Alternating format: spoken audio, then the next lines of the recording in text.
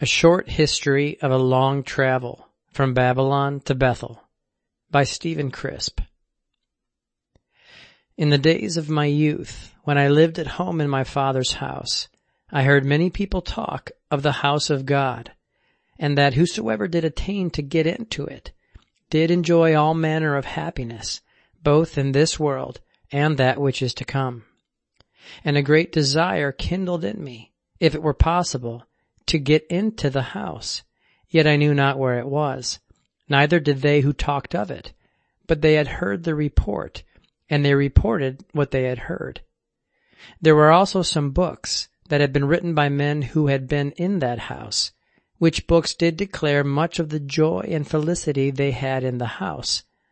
These books I got, and read them over and over, which did much strengthen my belief in the truth of the reports. Yet by no means could I tell which was the right way.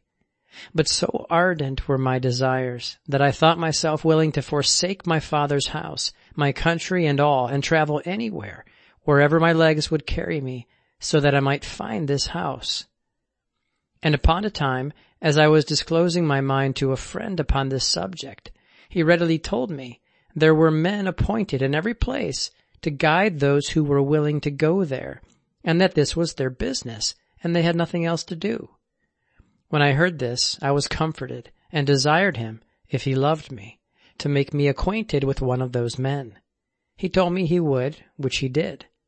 When I came to the man, I let him know of the fervent desire I had to get to the house of God, of which I had heard such excellent things, and that I understood he was one appointed to guide any there who were willing to go, and to persuade people to go who were not willing. He very readily answered, and told me it was indeed his business to guide all there who were willing to go, and if I would comply with his terms, and follow him, he would lead me there. I asked him what his terms were. He said the way was long, and would lead him from home, and so I must bear his charges, and pay something besides, to all of which I agreed. So we set forward on our journey early in the morning. But before we had gone one whole day's journey, I saw my guide sometimes stand still and look about him, and sometimes he would pull a little book out of his pocket and read a little to himself, which made me begin to believe he knew the way no better than I. However, I said nothing, but went on following him several days' journey after this manner, and the farther we went, the more my guide was at a loss. Sometimes he went a little on, and then would look about him and turn another way, and sometimes continue again for a while, and then turn again. So my suspicions grew very strong, and I began to be in great anxiety of spirit, but said little to him about it. But one day, as we were traveling along, we met a man that took notice of my sad countenance and tired condition, and he spoke very kindly to me. "Young man," said he, "where are you going?" And when I began to tell him something of my travel, he desired me to sit down upon the grass in a shady place and discourse a little about my journey. And so we did, and I told him how things had gone with me to that very hour. While I was telling him my story, my guide fell asleep, at which I was not sorry, for thereby I had more freedom to discourse with the man, and when I had told him all, he pitied me, and told me, according to his certain knowledge, that this guide of mine had never been to the house, neither did he know the way to it, but had only acquired some signs of the way which he had received, as I or any other may do. And if I followed him all my days, I should never be any nearer to it, and should find at last I had spent my time, money, and labor to no purpose. This discourse did so astonish me that I was at my wit's end and did not know what course to take. The man, seeing what agony I was in, began to comfort me, and told me that the house I sought was much nearer than I was aware of, and if I would forsake my guide and follow him, he would soon bring me in sight of the house. And, said he, I am one that belongs to that house, and have done so several years. And whereas, said he, you are to bear this man's charges and give him money besides, I will assure you it is not the manner of the guides that belong to this house of God to take money for guiding people there. I myself have been a guide to many a one in my time, but never took 1 penny of them for it. By this time, as you must assume, oh, how my drooping spirits were comforted. A new hope sprang up, and a resolution to forsake my wandering guide and to follow this new one. Upon which I awakened my guide and told him my mind. I paid him for what I had agreed for, and advised him never to serve any poor soul as he had done me. For I see, said I, you know not the way, except as you have learned about it in some book. But if book learning would have served to find this famous house, I needed not you nor anybody else to guide me to it. For though there are very few who have written experientially of it, yet I have read them all diligently. But now I have met a man that I judge has more experience of the way than you have, and I am resolved to go with him. And if you will honestly confess your ignorance and go along with us, then come and be welcome. 1 guide will serve 2 travelers in the way as well as 1. But I could not persuade him, so I left him to take his own way as he pleased. I now set forward with my new guide pretty cheerful, and he entertained me with a good deal of discourse along the way. As we went on in a pretty smooth path, and without stopping, he told me, in a short time we should come in sight of the house, which made my travel easier. He also told me something of the rules and orders of the house, at which I was not at all discouraged, for I considered God was a God of order, and I doubted not but there were good orders in his house, to which I was willing to submit. And as we were thus traveling along, he suddenly spoke to me, saying, Yonder is the house. At this I was exceedingly glad, for now I thought I had not spent my labor in vain. The nearer we drew to it, the more my joy increased, and when I came in view of it, I pleased myself greatly with looking at it, and viewing the towers and turrets that were upon it, and the excellent carvings and paintings with which it was adorned. Indeed, there was as much art in setting it forth as could be imagined. Oh, thought I, if there is so much glory without, surely there is even more within, which I shall shortly be a partaker of. As I was thus contemplating my happiness, and had come within a bow-shot of the house, we were to go down into a valley, which we did, and in the bottom of the valley glided along a small river.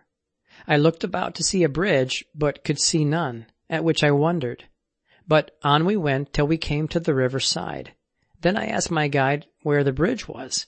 Truly, he told me, there was none, but we must go through it, and so must all that go into that house. I was a little troubled within myself, but he told me he had been through it, and there was no danger at all. With that, I began to think within myself, have I taken all these pains, and shall I give up for so small a matter as this? What would I have gone through when still in my Father's house to attain to the knowledge of the house of God, and a possession therein? Not water, not even fire would have stopped me then, if I had so sure a prospect of it as I now have. I told my guide, if he pleased to go before me, I would follow him. So in he went, and I after him. But when I came at the middle, there it was so deep that the water went over my head. Nevertheless, I took care to keep my feet to the ground, and so got well on the other side, and my guide and I went up together very pleasantly. When we came to the top of the hill, there was a wide plain, and in the middle thereof stood the house. So we went quickly and drew near to it, and there I saw a very magnificent porch at the west end of the house, and at the door stood a strong, tall gatekeeper, to whom my guide spoke, and said to him accordingly, This young man has long had a desire to be entertained in the house of God. Thereupon I have conducted him here. The gatekeeper asked him which way I had come there, and he replied, He came through the river. And I do not remember he asked me any more questions, but bid me welcome, and led me into the house, my guide going in with me through many turnings and windings into a great hall. My eyes went to and fro as I went about the house, and in the great hall there I saw many people who bade me welcome, but none knew the anguish of my soul, for I began to question whether I was not again deceived, for I found the house foul and dirty in almost every part, and so filled with spiders and cobwebs that I thought to myself, it had never been swept clean since the day it was built. And there were some things I met with that displeased me yet worse, as you shall hear. Nevertheless, a good bed was provided for me to rest upon if I could, and having little appetite, after I saw how it was made ready, went to bed, and disposed myself to sleep as I could. But alas, sleep departed from me, and my spirits were grievously vexed, and the cogitations of my mind were many and grievous. Sometimes I thought of the paintings without, and how that did not suit the dirtiness that was within, and if I was deceived, what course I should take. After long and tedious thinking, I pleased myself with this thought: it may be better tomorrow. So I fell into a slumber a short while, but in the morning before I arose, I heard 2 or 3 contending about some accounts, in which one charged another with fraud, and the other, instead of vindicating himself, fell to reviling and insulting, with something of the like kind. They grew so heated in words that one threatened to turn the other out of doors and drive him back through the river, and never allow him to come into the house any more. My heart was ready to burst with sorrow, and in the anguish of my spirit I arose and went to them. I told them, I little thought to have found such doings or heard such language in the house of God. I fear, said I am deceived, and have been brought in among you by a fair show, but I see not the glory, peace, and tranquillity I expected. So I walked away to another part of the house, where I heard a great noise and hard words. As I drew near, I understood the dispute was about choosing an officer, and 2 were striving for it, and each of them had gained a party of followers, and each party grew hot against the other. As soon as I could be heard, I spoke to them and told them, such kind of doings as this did more resemble a place in the world called Billingsgate than the house of God. Footnote: from the time of the Roman occupation until the early 1980s, Billingsgate was a fish market in London, England, notorious for the crude and abusive language that resounded through its stalls. Returning to text. I went on a little farther, and there I heard some women scolding and insisting about fashions in their clothes, and others about getting their children's playthings from each other. All this, and much more than I shall mention, greatly increased my sorrow. I now began to long to speak with my guide that had brought me there, and with diligent search at last I found him, and began with him in this manner. Where have you brought me? And where are the rules and order you told me were in the house of God? I have often read of the beauty, order, peace, and purity of the house of God, but here I find nothing but the contrary. I fear you have brought me to the wrong house, and have deceived me. So I rehearsed to him what I had met with, to which he replied that I must expect men to have their human frailties, and that men were but men. He would have persuaded me to be satisfied, and to make a further trial of the place. And as for the rules and order he spoke of, they were mostly concerned with foods and drinks, and about rules for electing officers to rule the house of God, as I would see in time if I stayed. And as to the dirtiness of the house, he confessed that those to whom the care was committed to keep the house clean had not been as diligent as they ought to have been, but he hoped, upon admonition, they would be more careful. To all of which I returned this answer: What? Do you talk of human frailties in the house of God? That complaint is at large in the world, but how is it fitting for the house of God, into which I have heard none can come, but such as are redeemed from the earth, and are washed from their pollutions? For God has said, All the vessels in my house shall be holy, and they that dwell in the house of God must have pure hearts and clean hands. And much more I told him of what I had heard and read concerning the house of God.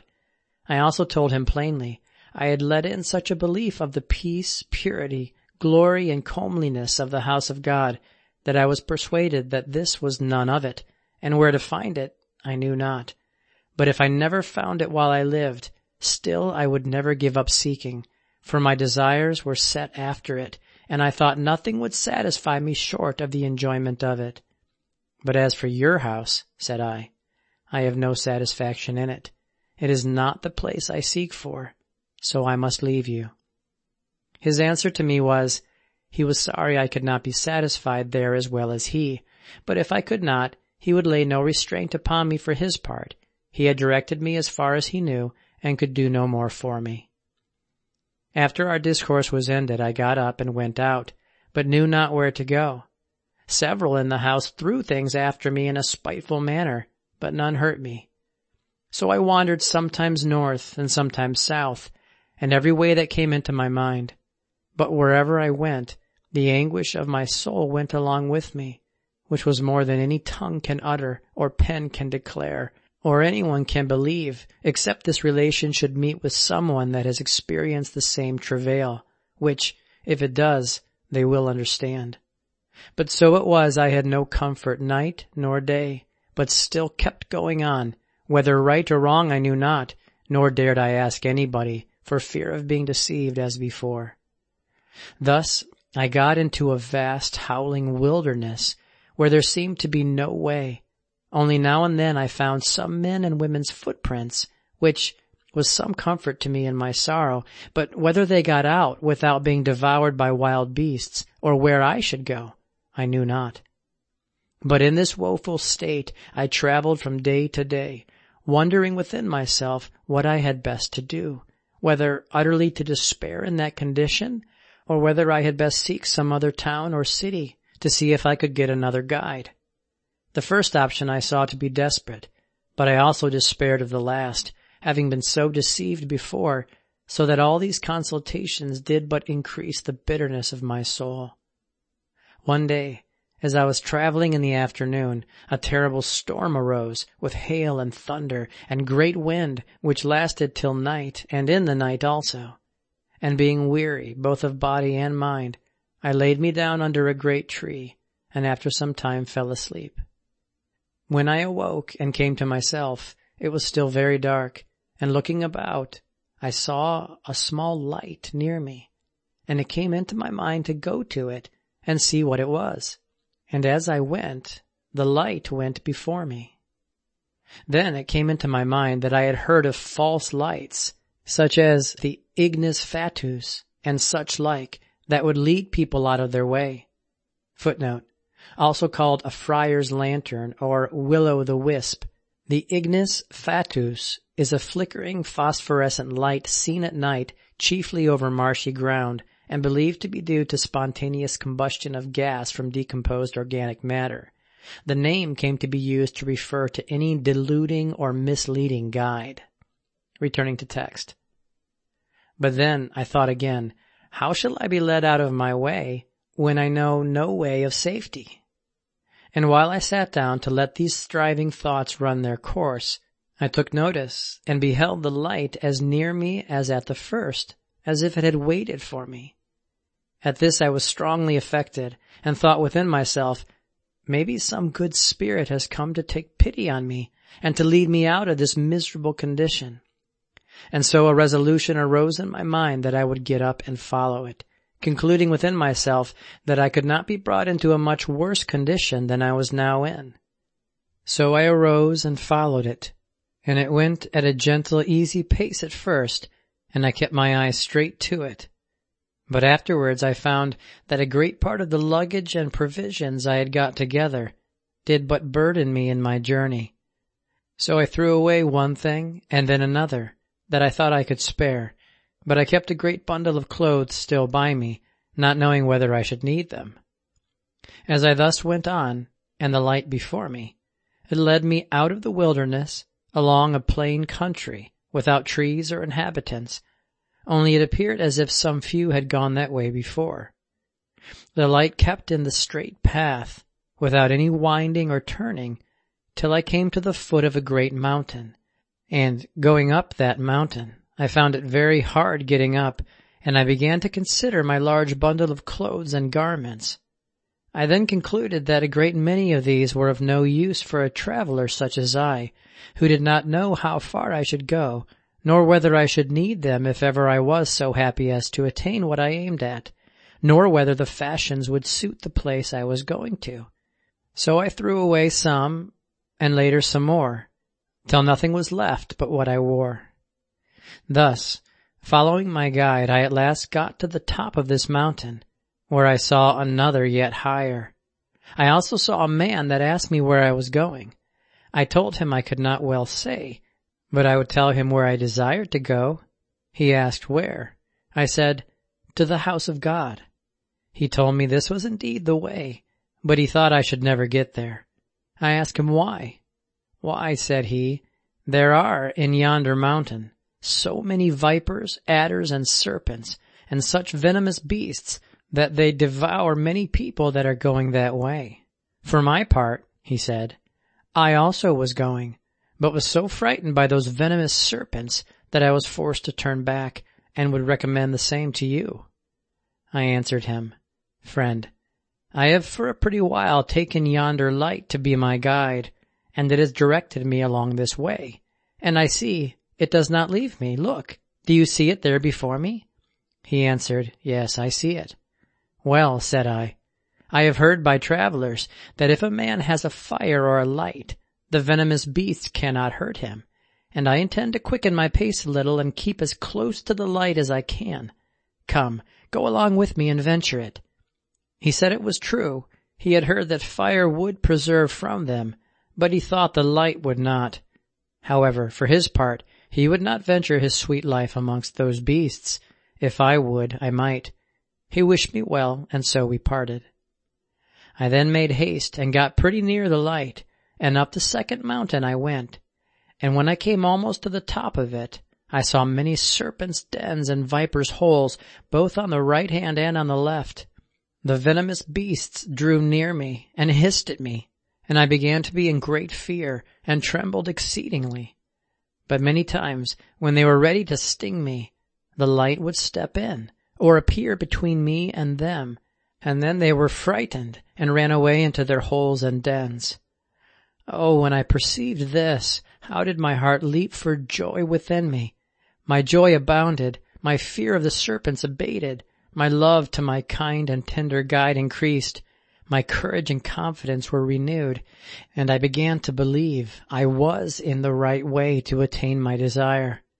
So on I went, keeping my eye to the light through them all, without harm, till I came to the top of the mountain. Then I saw an exceedingly large valley, so that I could not see the farther side of it. It seemed to be all wasteland, or places of water and bogs and mire all over the valley, which began again to dishearten me. But, thought I, what shall I do? All has been well till now. I was strangely delivered from the serpents, and whatever comes of it, if this light does not leave me, I will follow it, even if it be through fire and water. So I kept on, and went down the mountain, a gentle, easy pace, and saw many of those cruel creatures by the way, who put out their stingers at me, but none hurt me. And I took notice that the nearer I kept to the light, the more they kept from me. So I got down to the bottom of the mountain, into the large valley, which was very green and pleasant for a little way. But by and by the light went toward a great low ground full of water that I thought looked very dangerous. But coming just to the side of the place, I saw a small narrow path that ran through the middle of it, just broad enough for a man to walk upon.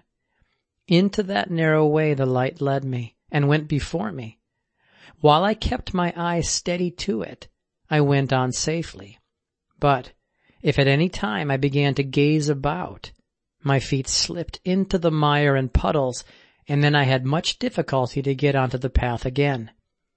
Had not the light kindly and tenderly waited for me, I would certainly have lost sight of it and perished in the way, for sometimes it was so far ahead of me that I could hardly discern it, and then I would quicken my diligence and be more careful of my goings and keep as close to it as I could, so that sometimes the light shone round about me, and I walked in the shinings of it with great fullness of spirit. After a long time walking in this narrow way, I lifted up my eyes to the further side of the low and wet valley, and saw beyond that there was a very high mountain, and on the top of it there was a great house. At the sight of it I was greatly comforted, supposing that this might be the house I had sought for so long. But right after this I met with another sore exercise, for there were many who I perceived had been traveling in this narrow way, but had fallen into the mire, some on the right hand and some on the left. These lay wallowing, full of envy, some reaching for me to pull me in, others throwing mire and dirt upon me to discourage me. Others would speak very fair, on purpose to draw me into discourse with them, that while thus spending my precious time, I might be left so far behind as to lose the sight of my good guide. But I saw their evil designs and was aware of them. So, keeping in my narrow way till I came to the end of the boggy valley, I then found firm ground under my feet, to my great comfort. I had gone but a little way when my guide, the light, went into a narrow lane, well hedged on both sides, at which I was glad, thinking I could not go wrong, and need not now take so much care. But alas, I quickly found so many by-lanes and ways, which lay almost as straightforward as the way I went in, that if it had not been for the light, which went a little before me, I might certainly many times have gone wrong. But by carefully keeping to my good guide, I at last got up the mountain and saw the house again. I then spotted a man of that country a pretty way off and called to him, "Friend, ho, friend, what is the name of yonder great house?" He told me the name of it was Bethel. Then I presently remembered that that was the name by which the house of God was called in my father's country, where I had heard the reports of it and so earnestly set out to find it. Oh, the joy and consolation that I felt in my soul, no tongue can express, to think that now, after all my travels, perils, and disappointments, I had found what I sought for. So on I went, journeying with joy unspeakable, and as I went, I viewed the outside of the house. It was very large, and had but one tower. There was no carved work about it, no painting, nor any kind of design that could be discerned. But all the stones were curiously joined together from the top to the bottom. I also took notice that all the stones of the building were transparent, some more and some less, and I saw no windows. And, drawing nearer to it, I saw it had a large outward court, with a pretty large gate to go into it, so that a man might go in with a large burden on his back. So, coming to it, in I went. And there I saw many people that were very cheerful and appeared to live very pleasant lives. Some of them told me they had lived there many years, were well contented, and lacked nothing. For there was a mighty tree that grew in the midst of the court, and the fruit thereof was good, and the leaves also, and it bore fruit all the year long. And many were so kind as to invite me to sit down and eat with them. But that I refused, and they showed me a great cistern which they had hewn out for themselves, to catch water from the elements, and they had made themselves convenient lodgings in the sides of the outer court to lodge in. But this did not satisfy me, for I saw my beloved guide pass through them all, and enter in at a narrow door at the farther side, whereupon I left them, and made haste towards the door where I saw my guide had entered. I attempted to enter in there, but could not. It was so narrow, which put me in great sorrow of mind, and what to do I knew not. My thoughts troubled me on every side, and I tried all ways, but in vain. Oh, thought I, are all my troubles and labors come to this? Must I be shut out at last? What shall I do? As I was thus perplexed within myself, I thought I heard a voice, but knew not from where it came, which said, "Young man, strip off your old garments, and so you may enter." This occasioned yet more trouble of mind, for I was reluctant to go naked, but I at least thought it is better to go in naked than not at all. So at last I began stripping, thinking that a few pitiful rags should not hinder me of so great an enjoyment, and when I was stripped stark naked as the day I was born, I tried to enter and found no great difficulty. And just as soon as I had entered, one met me and cast a garment of pure white linen over me, which reached down to my feet. He brought me into a narrow room and said, "Rest here a while." Then I laid down in so much joy and comfort as is impossible to be expressed. All things were so pleasant about me, and my resting place was so delightful, and my heart so fully satisfied that it overcame me with songs of joy. But I found it my business to be still and quiet in my happy condition that I had come to enjoy. I had not been long in this room before I went out to see the beauty and loveliness of the house. As I walked through it, I found everything so clean and bright that I was ravished in an admirable manner. I also met with some people that welcomed me to the house of God with such kindness as refreshed my heart. And as I came to be acquainted with them, I marked their conduct, and their discourses were exceedingly comfortable to me. There was no quarreling, no contention, no proud nor angry words, but all passed with meekness and reverence and due respect one for another. The young men waited for the words of the ancients, and the virgins carried a reverent respect to the matrons, and there was a universal concern and unity, so that I marveled greatly. One day, as I was opening my mind to an ancient, I told him I admired much and marveled greatly at the universal concord that I had taken notice of beyond all I had ever met with in my life. He told me it must be so, and could not be otherwise, for the guide that led me here had been the guide of them all. And further he told me that there could be no contention except where two spirits strove for mastery. But it was not so in this house. His answer was so full and satisfactory to me that I said no more to him at that time, but went on viewing and beholding the order of everything, till my soul was filled, and I could say, my cup did overflow. So my former labors and disappointments, sorrows and perils, now meant nothing to me, having found a full reward 100-fold.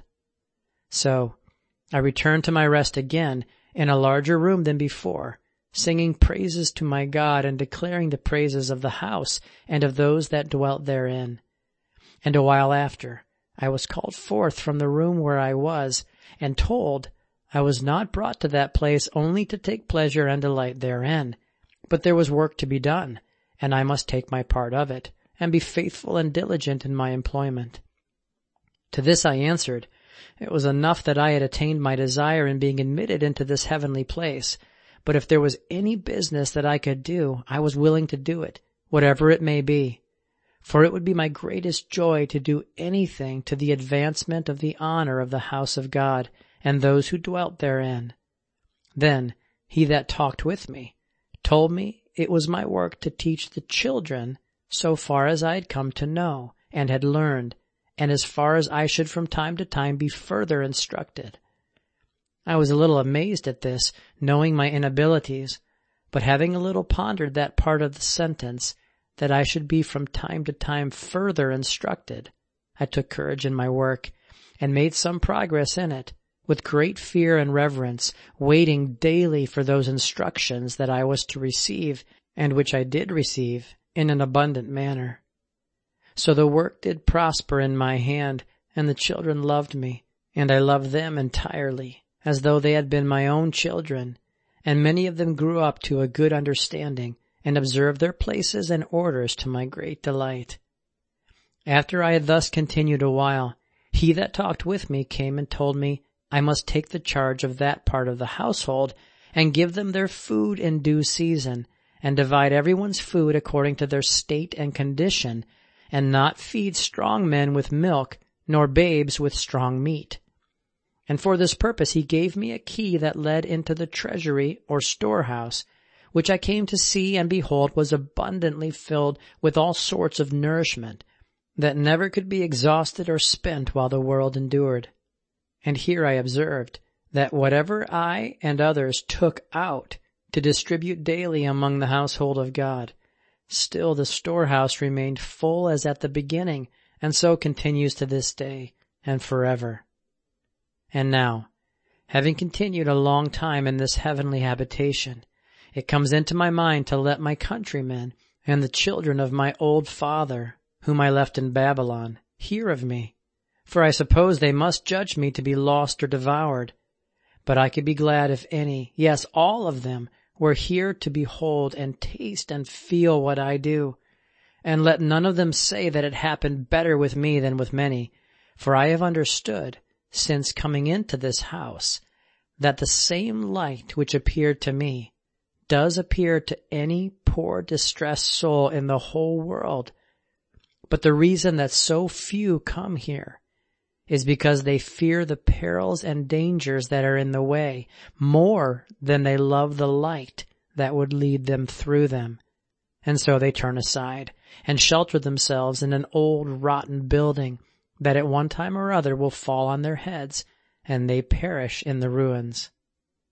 Now, if any have a mind to know my name, let them know that I had a name in my father's country, but in this long and tedious journey I have lost it. But since I came here I have a new name, but have no letters or characters to signify it by that I can write or they can read. Yet if any will come where I am, they shall know my name. But for further satisfaction I will say this: I was born in Egypt, spiritually so called, and my father went and lived in Babylon, about the time the true children of Israel were in captivity. There I became acquainted with some of the stock of the Jews, about the time they were returning to their own land, and they told me wonderful things of the glory of the house they had at Jerusalem, and would have had me go with them. And I understood that Solomon, with many thousands of carpenters and masons, had built it, upon which I considered within myself, that if Solomon and the carpenters and masons had built it, then carpenters and masons might at one time or another pull it down again. So I went not with them, but sought a city whose builder is God. And now I have found it. Hallelujah in the highest. Glory, honor, and renown to his worthy name and power throughout all ages and generations. Amen.